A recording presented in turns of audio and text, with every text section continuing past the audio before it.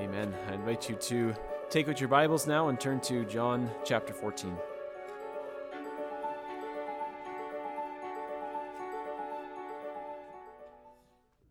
John 14, beginning in verse 7. If you had known me, you would have known my Father also. From now on you do know him and have seen him. Philip said to him, Lord, show us the Father, and it is enough for us. Jesus said to him, Have I been with you so long, and you still do not know me, Philip? Whoever has seen me has seen the Father. How can you say, Show us the Father? Do you not believe that I am in the Father, and the Father is in me? The words that I say to you, I do not speak on my own authority, but the Father who dwells in me does his works. Believe me that I am in the Father, and the Father is in me, or else believe on account of the works themselves.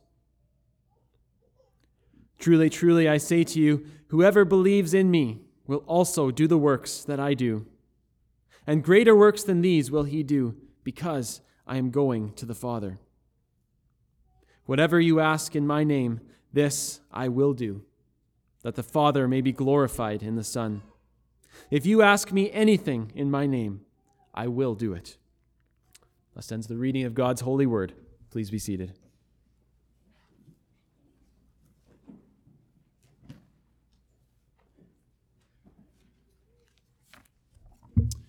Let's pray together. Our Father in heaven, we thank you for this morning. We thank you for gathering us together as your people. Thank you for the privilege of being able to come before you in the name of Christ. Father, now as your word is opened, we pray that you would do what only you can, to open our ears, our eyes, our hearts, and our minds, to incline us to your testimonies. Lord, we pray that your word would accomplish the purpose for which you gave it, that it would not return to you empty. Lord, we pray that you would bless the preaching of your word. May it be unto the conversion of sinners and the edification of your people. We pray this all in Christ's name. Amen. So we pick up again with our series in John, continuing in chapter 14. To recap, we are still in the upper room where Jesus and his disciples have been celebrating the Passover feast. Judas has just been identified as the betrayer and has gone out into the night. And Jesus then turned to Peter and predicted his betrayal as well. Jesus had also declared that he was leaving and that where he was going, his disciples could not come. His disciples are understandably then troubled. So Christ then turns to comfort them, instructing them firstly not to be troubled, but to believe in God and to believe also in him. He is the way, the truth, and the life. He promised to prepare a place for them and to come and to bring them to himself. In our text this morning, we'll see that the disciples still had not fully understood the reasons as to why they should trust in him. So let's dive in, beginning where we left off in verse 7. Jesus says, If you had known me, you would have known my Father also. From now on, you do know him and have seen him. To know Jesus is to know the Father. Now, Philip is about to reveal that he and perhaps some of the others had not yet fully grasped this. Jesus has just called upon his disciples to trust in the Father and also in him. And here's a very good reason, a demonstration as to why Jesus is trustworthy, why he is even to be an object of faith. He is the perfect revealing of the Father. And so to know him is to know the Father. Jesus reveals the Father's character and nature so clearly and accurately that Jesus can say that if you know him, you know the Father also. If you have seen him, you have seen the Father. This has been the consistent testimony of John's gospel. Christ reveals the Father. Remember again the prologue to John's gospel. Jesus is the Logos, the Word, the one who was in the beginning with God and who was God. That Word then became flesh and has dwelt among us. Through him has come grace and truth. And John writes this, John 1:18, "No one has ever seen God, the only God who is at the Father's side. He has made him known." Christ reveals the Father. Now, this is likely confusing language for anyone who's not familiar with Christian theology. Just to be very, very clear, we are not saying that Jesus is God the Father. Rather, Scripture is very clear. Firstly, that there is only one God. Remember, hear, O Israel, the Lord our God, the Lord is one. That there is only one God, and yet Scripture also speaks of three distinct persons, all differentiated from one another, and yet all of whom are referred to as God, who bear the characteristics of God, the attributes of God. And so Christians, forced by the biblical data, have historically confessed that we believe in one God in three persons: God the Father, God the Son, and God the Holy Spirit. So please don't misunderstand. When we say that Jesus is God, we are not saying that Jesus is the Father. However, because of their perfect unity, God the Son does perfectly reveal God the Father, such that those who know Christ can be said to know the Father also. Well, Philip reveals his misunderstanding, his lack of understanding in who Christ was, with his next question, verse 8. Philip said to him, "Show us the Father, and it is enough for us." D.A. Carson writes, "At one level, Philip and the others truly do know Jesus, and therefore in the Son they have seen the Father, but they do not recognize this yet. As highly as they think of Jesus, they do not yet grasp that in Jesus, God has made himself known. To the extent that this is still beyond them, they do not know Jesus himself very well." Philip asks for direct access, for an immediate display of the Father himself, a direct theophany, a manifestation or vision of God. And in so doing, Philip joins the long line of people throughout history who have rightly understood that there can be no higher experience, no greater good than seeing God as he is, in unimaginable splendor and transcendent glory. You may remember from our series in Exodus, this was the request of Moses. "Show me your glory. Show me yourself." And even Moses, the greatest of the prophets before Christ, was only permitted to catch a glimpse, right, the trailing back edge of God's glory. Show us the Father, and that will be enough. That will be sufficient for us. So you catch the implication in the request, implying as if what Jesus has already said and done is not sufficient, is not enough. Jesus has said, "Let not your hearts be troubled. Believe in God. Believe also in me. Still your troubled hearts. I go to prepare a place, and if I do that, I will take you there. I will bring you back to myself, that where I am, there you may be also." He says, if you have seen me, you have seen the Father. Lord, show us the Father, and that will be enough. Perhaps then our hearts will no longer be troubled. Give us more than simply your promises, more than what we have in you. If we could just have that, that would be enough. Can you relate to Philip at all? I think many Christians have likely felt this way at some point. If God would only speak to me directly, I just need an audible voice. I just need a vision or a prophecy or a miraculous something. Then my heart could be stilled. Then I could trust. Then I could believe. That would be enough for me. Well, if that's ever been you, then I believe that Christ's answer to Philip would be his answer to you as well. Verse 9, Jesus said to him, "Have I been with you so long, Philip, and you still do not know me? Whoever has seen me has seen the Father. How can you say, 'Show us the Father'? Do you not believe that I am in the Father and the Father is in me?" You hear the answer of Jesus sounds tinged with sadness. Right? It's one thing for his opponents not to recognize who he is.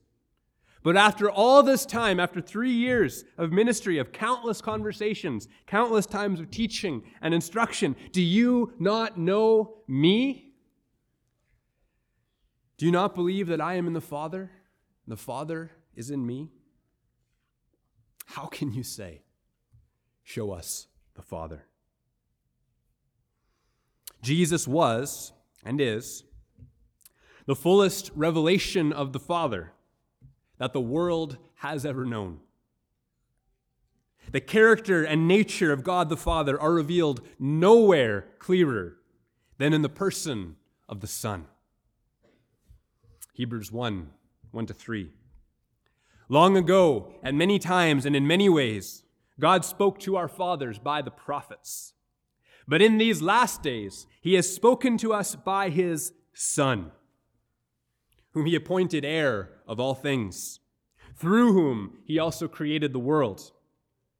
He is the radiance of the glory of God and the exact imprint of his nature.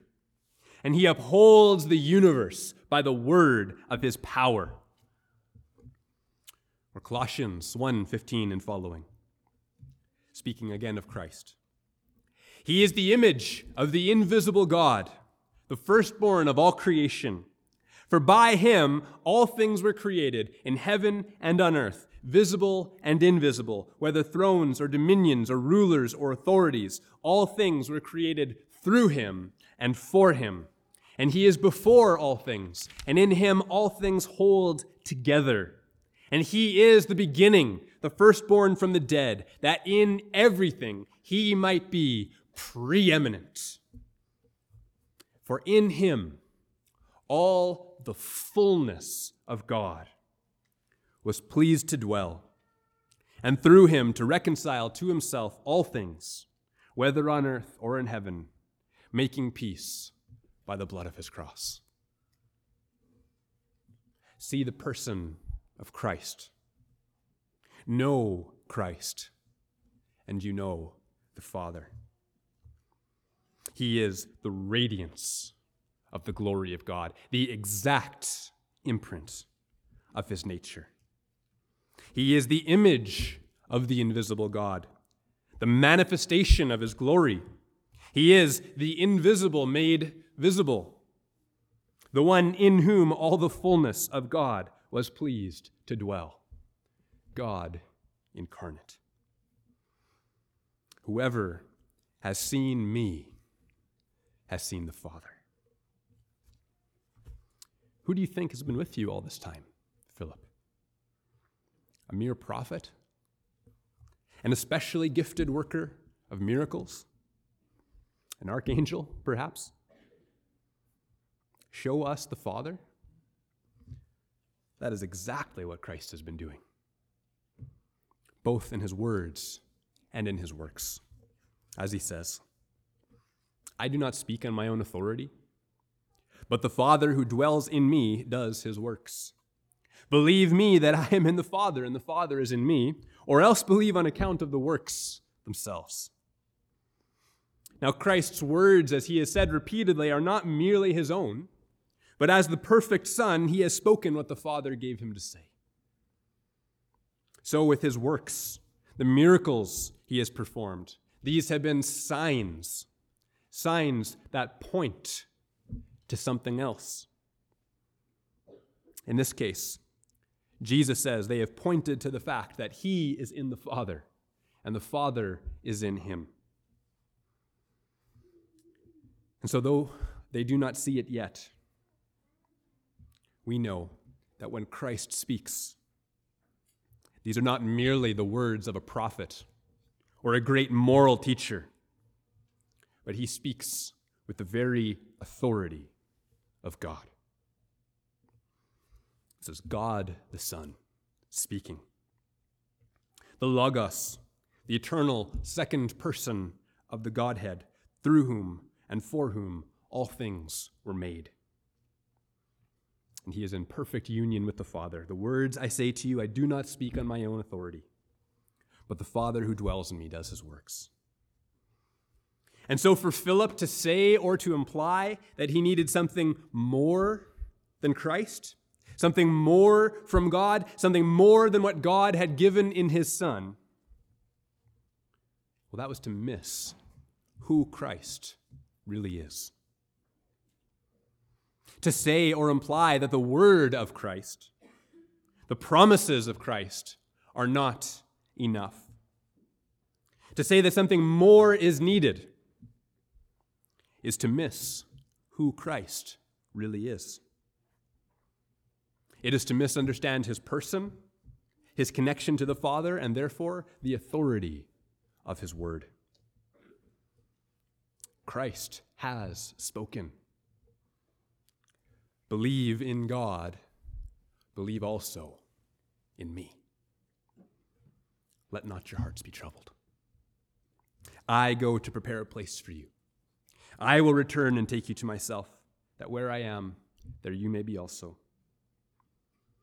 If you know Christ, if you know who he really is, then you know his word is enough. Now, we are in a similar position to Philip in this respect.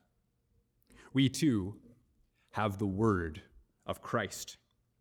We have been given many great and precious promises.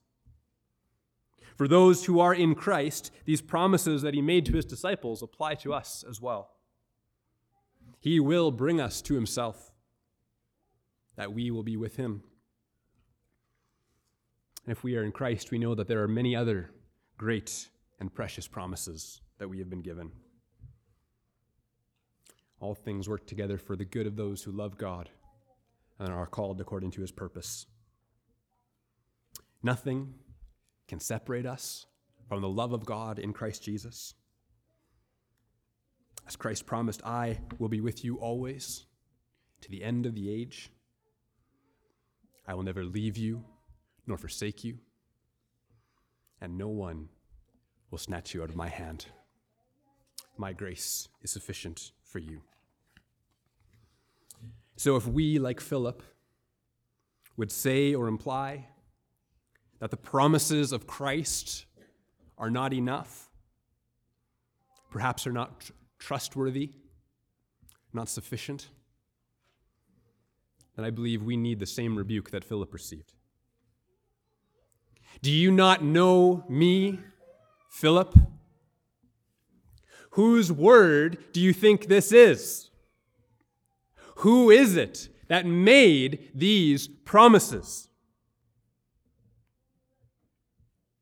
If you have seen me, you've seen the Father. And in a very significant way, we are actually in an even better position than Philip was at that moment. For we live on this side of the cross and the empty tomb. Redemption is accomplished. And so we have a greater knowledge of Christ's work, a fuller revelation of who he really is, and a greater understanding of the totality of God's redemptive plan. We have the benefit of knowing more of the story than Philip did in that moment, and therefore more of who Christ really is. the word of Christ is enough. Brothers and sisters, if Christ makes a promise, you can bet your life on it. You can take that to the bank. You can bet your soul on it. Christ is the truth, as he said in verse 6. You can trust him. You can trust his word. You do not need any additional revelation to confirm the word of Christ, for Christ is the fullest revelation of the Father. What we have in him is enough. Christ has shown us the Father in his life, his teachings, and through the signs that he performed. He has done the works that the Father gave him to do, and he has spoken as the Father told him to speak. Christ is enough. Let's continue on, verse 12. Truly, truly, I say to you, whoever believes in me will also do the works that I do, and greater works than these will he do, because I am going to the Father. Now, this is a bit of a tricky statement. Some groups have used it as if Jesus meant to say that all Christians for all of time ought to be performing miraculous signs and wonders equal to and greater than those which Christ performed in his ministry. Now, some have tried to answer that view by saying that, well, Jesus was only referring to his disciples, the 11 that were in the room, and that they, in fact, did do greater miracles, as recorded in the book of Acts. I think that answer falls pretty flat when you see that Jesus himself did not limit the statement to the disciples, but he expanded it by saying, whoever believes in me, everyone who believes in me. So then how do we answer this? Well, firstly, I do not believe that Jesus meant that all of his people would be performing these kinds of miraculous signs and wonders. Again, as Paul writes in 1 Corinthians 12, verse 29, it is the Spirit who apportions gifts according to his will. And then Paul asks a rhetorical question.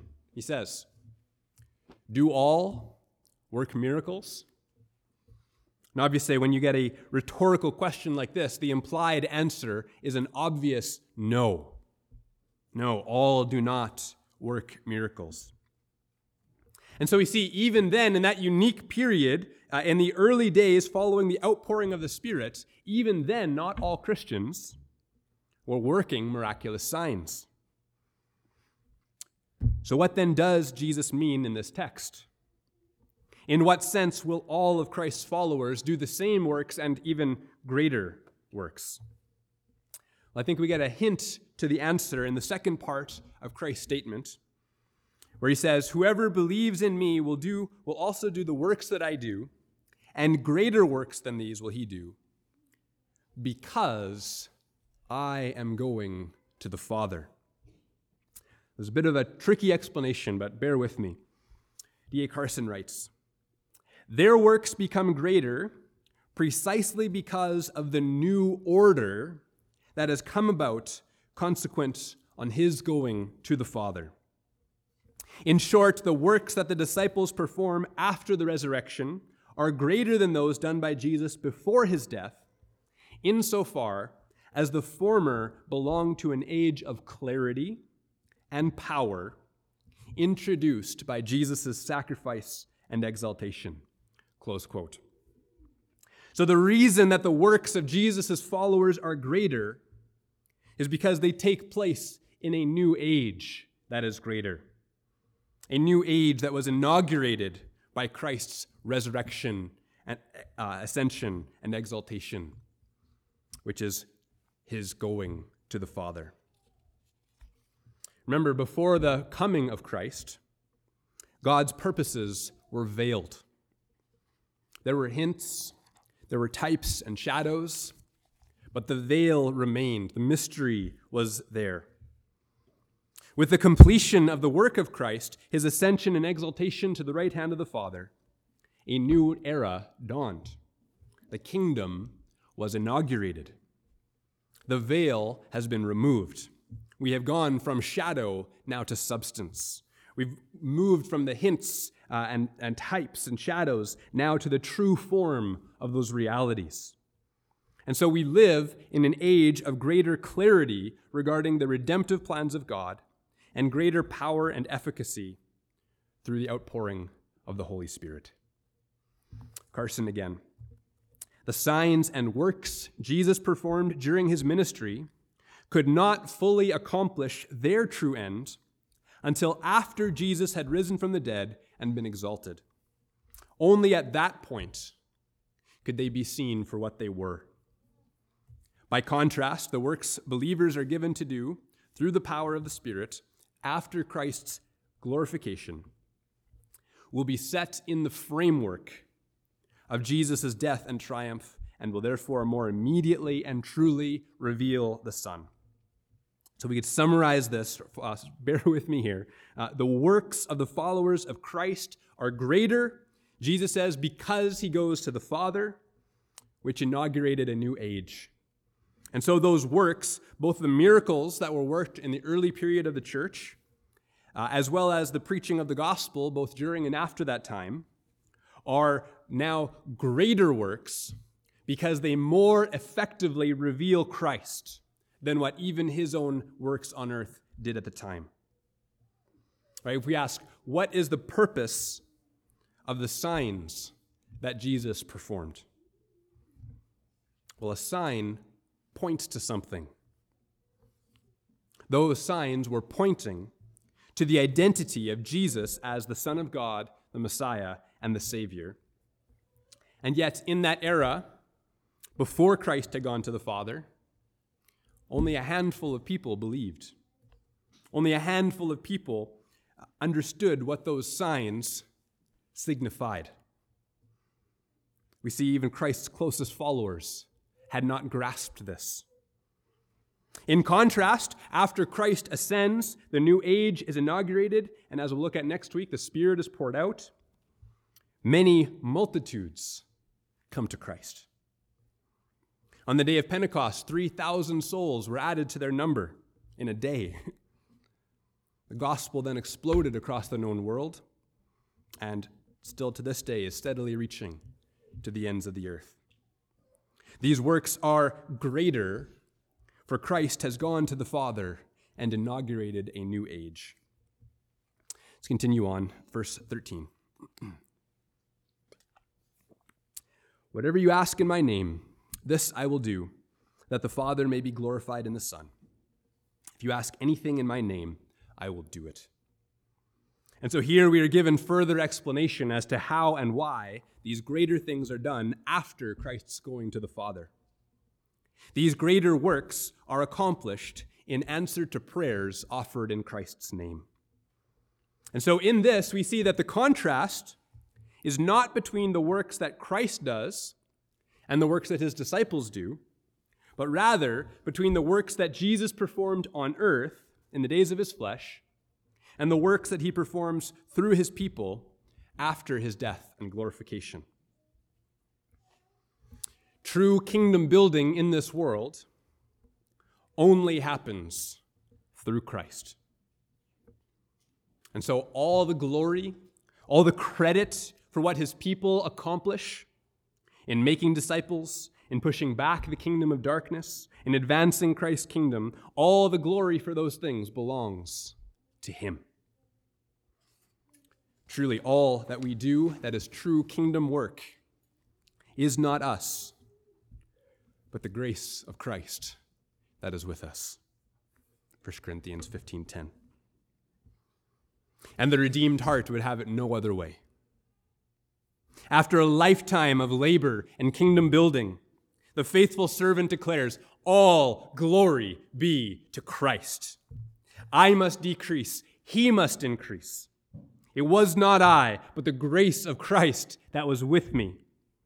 Unless the Lord builds the house, those who build labor in vain. Psalm 127.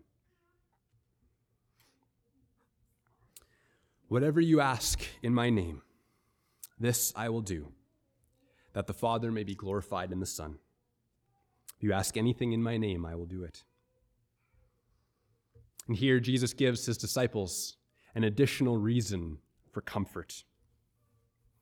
Remember again that Jesus has told his disciples, I am leaving, and where I am going, you cannot come. Nevertheless, they are not to let their hearts be troubled. For as we saw last week, Christ is going for their benefit. Christ is going to prepare a place for them, to make them a way to the Father. And he has promised to come back for them. Christians, therefore, are to live with an eternal perspective, living in hope and in joy, knowing that whatever our present sufferings, they are not worth comparing with the glory that is to be revealed to us. Now Jesus gives another reason for comfort. Yes, he is leaving. No, where he's going, they cannot come right now. But Jesus says he is going to the Father, and he is going there as their intercessor. Whatever you ask in my name, this will I do, that the Father may be glorified in the Son. Christ promises to answer the prayers of his people. Now, asking in Christ's name is not a magical incantation that will render all of our prayers effectual. Rather, asking in Christ's name is firstly the recognition that we have no right to come before God on our own, but we see that Christ himself is the way. No one comes to the Father except through him. And secondly, we see that it's not a blank check, for we must ask with right motives, that the Father may be glorified in the Son. So you can see how this would be comforting to the disciples. Now, the hope of one day being with Christ is wonderful, but it still feels like a long way off for many of us. While having this hope does transform any experience of trial or sorrow, the question comes, is hope for eternity the only blessing that Christ has given us? Is that the only comfort that Christ offers? What about the here and now? Jesus says, I may be leaving you, but I will answer your prayers. We may be separated physically, but here is another reason why this is for your benefit. I will do what you ask in my name. The blessing of prayer and the unique blessing of prayer with Christ as our mediator at the right hand of the Father is one of the reasons why we need not let our hearts be troubled.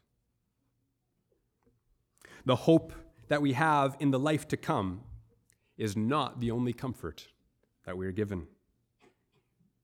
We are not abandoned in this life, left to walk alone in our own strength, cut off from Christ until he returns or calls us home. No, we are given many blessings, many graces, new mercies every morning. The promise of help and strength and the grace we need to honor God. And one of the greatest privileges and blessings that we have is the blessing of prayer. To simply be granted an audience with the King of Kings is a privilege greater than we can imagine.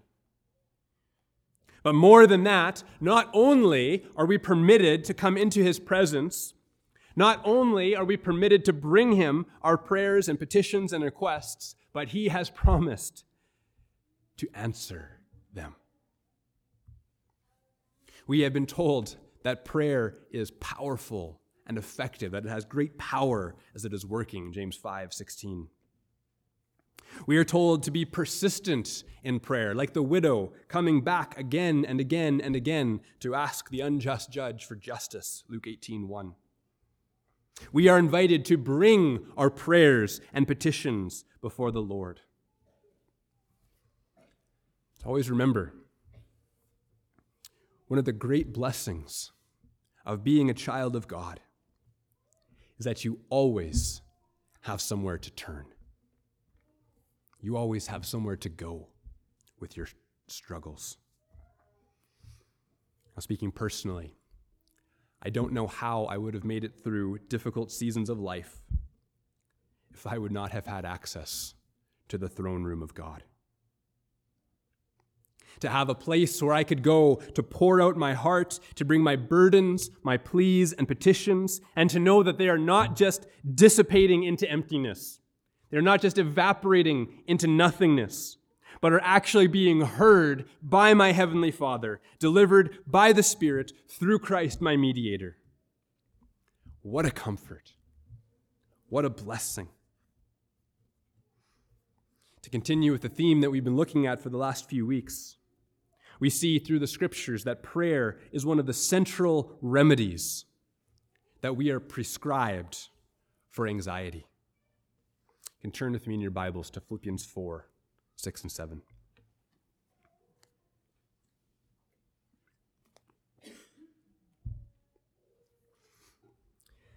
Philippians 4, 6 and 7. Do not be anxious about anything, but in everything, by prayer and supplication, with thanksgiving, let your requests be made known to God. And the peace of God, which surpasses all understanding, will guard your hearts and your minds in Christ Jesus. Do not be anxious. Do not be worried.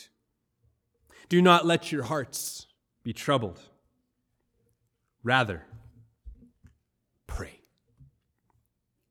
Pray earnestly. Pray persistently. Tell God about all of your troubles as if He didn't already know. Tell them to Him like you would tell a close friend or a father or a mentor. And then ask for His help. Let your requests be made known. Ask for help, for strength, for resolution to your problem, for Him to meet your need. And notice one of the keys in this text. Pray with thanksgiving. Thank Him for who He is. Thank Him for all that He has done for you. Count your blessings and give earnest and honest thanks to Him in prayer, even as you tell Him your troubles and ask for His help. And the promise here, if you will replace your anxiety with persistent prayer and thanksgiving, the peace of God, which surpasses all understanding, will guard your hearts and your minds in Christ Jesus. As the old hymn goes, "Oh, what peace we often forfeit. Oh, what needless pain we bear, all because we do not carry everything to God in prayer." God promises peace. Notice He does not promise that your circumstances will always be changed. We are not guaranteed comfortable lives. We are not promised pain-free existence, health, wealth, and prosperity, and all that. But we are promised peace. The peace which surpasses understanding. The peace which perhaps doesn't make sense to the world. The peace which is hard to explain to others, given the difficulty of your circumstances. God promises His grace, His peace, that we may honor Him in every situation. And in this passage, we see it comes in answer to prayer. Test God on this. What do you have to lose? Find out for yourself what kind of an impact a robust prayer life can have on your anxieties. Cultivate in yourself this response to anxiety. When you start to feel anxious, you feel it rising up in you, pray. Pray right away. Bring this text to mind. quote it to yourself, put it on your fridge, and then pour out your hearts to God whenever you feel anxiety rising. Make a habit of that, a practice of that. Put the anxiety to death, as we covered previously. Slay it with the truths of God's word, preaching his promises to yourself, and then go to the throne room of God. Let that become your default response to anxiety. Through discipline and practice, get this to be your habit, right? The point where it's your natural response. Anxiety arises, you pray. You answer that with prayer. You bring it to the Lord. You refuse to let worry dominate you, and you instead go to God, the one who can actually do something about your situation, the one who can give peace to your troubled heart. Always remember, you have a mediator. If you are in Christ, you have a high priest who shed his blood for you. You are coming before the throne in reverent boldness in the name of Christ because he has invited you there. To bring your anxieties, to bring your requests, your burdens, and your griefs. What greater cause for comfort could you have than to know that as you bring your prayers to God, Christ is the one pleading your case. And so this was another reason for the disciples to be at peace. Christ was leaving, yes, but he was going to the Father where he would plead on their behalf. Christ has the ear of his Father. We may come boldly into his presence in prayer because of Christ. We are told that he will answer when we come in his name. And so for the disciples, we see that what would have been a cause of anxiety, right, that Jesus was leaving them, is turned around again and becomes another reason why his departure is actually to their benefit, to their advantage. Whatever you ask in my name, this I will do, that the Father may be glorified in the Son. If you ask me anything in my name, I will do it. Christ has the ear of his Father. If they could be objective, they would realize they want him there. You want him there.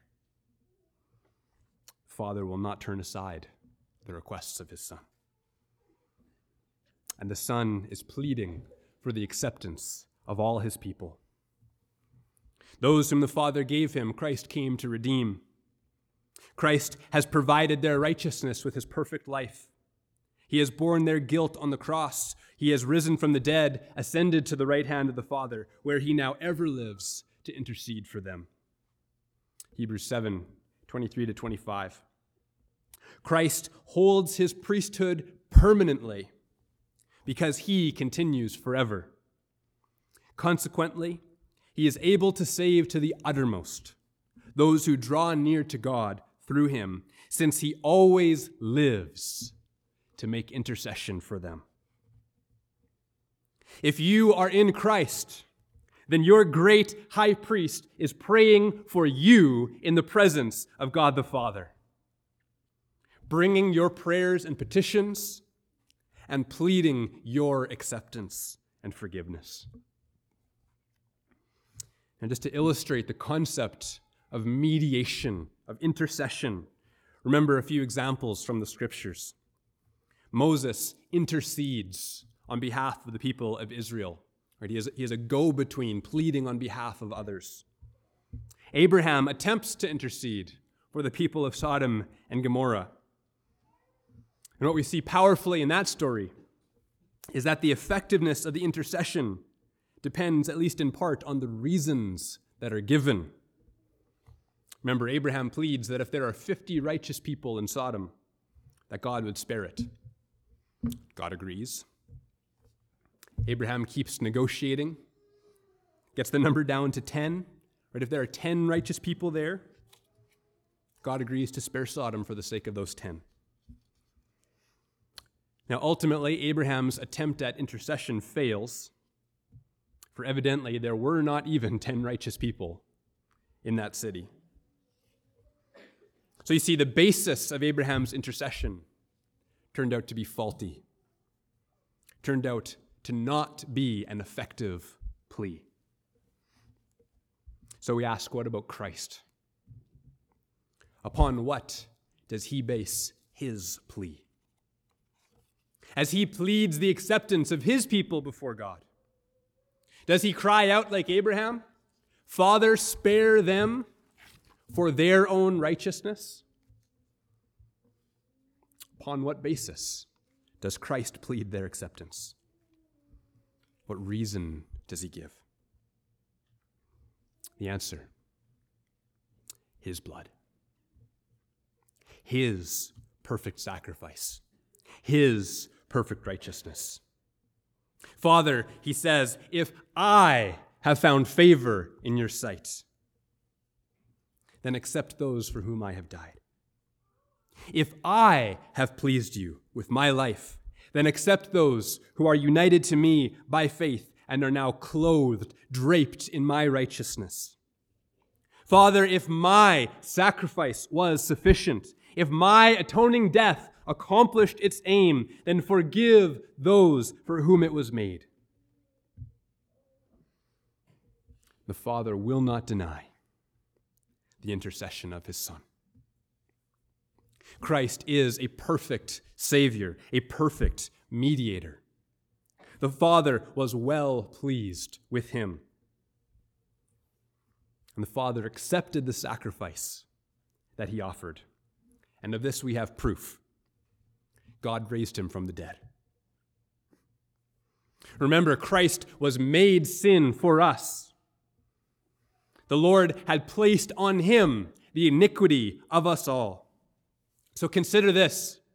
If Christ had not satisfied the full demands of God's justice, if there is still something owing, something incomplete, insufficient about the sacrifice of Christ, would God have raised him from the dead?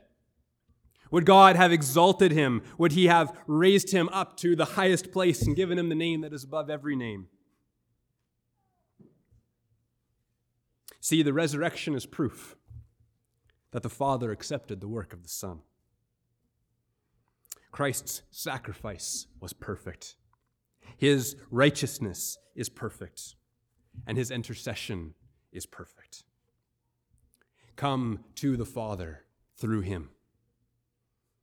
He is able to save to the uttermost those who draw near to God through him, since he always lives to make intercession for them.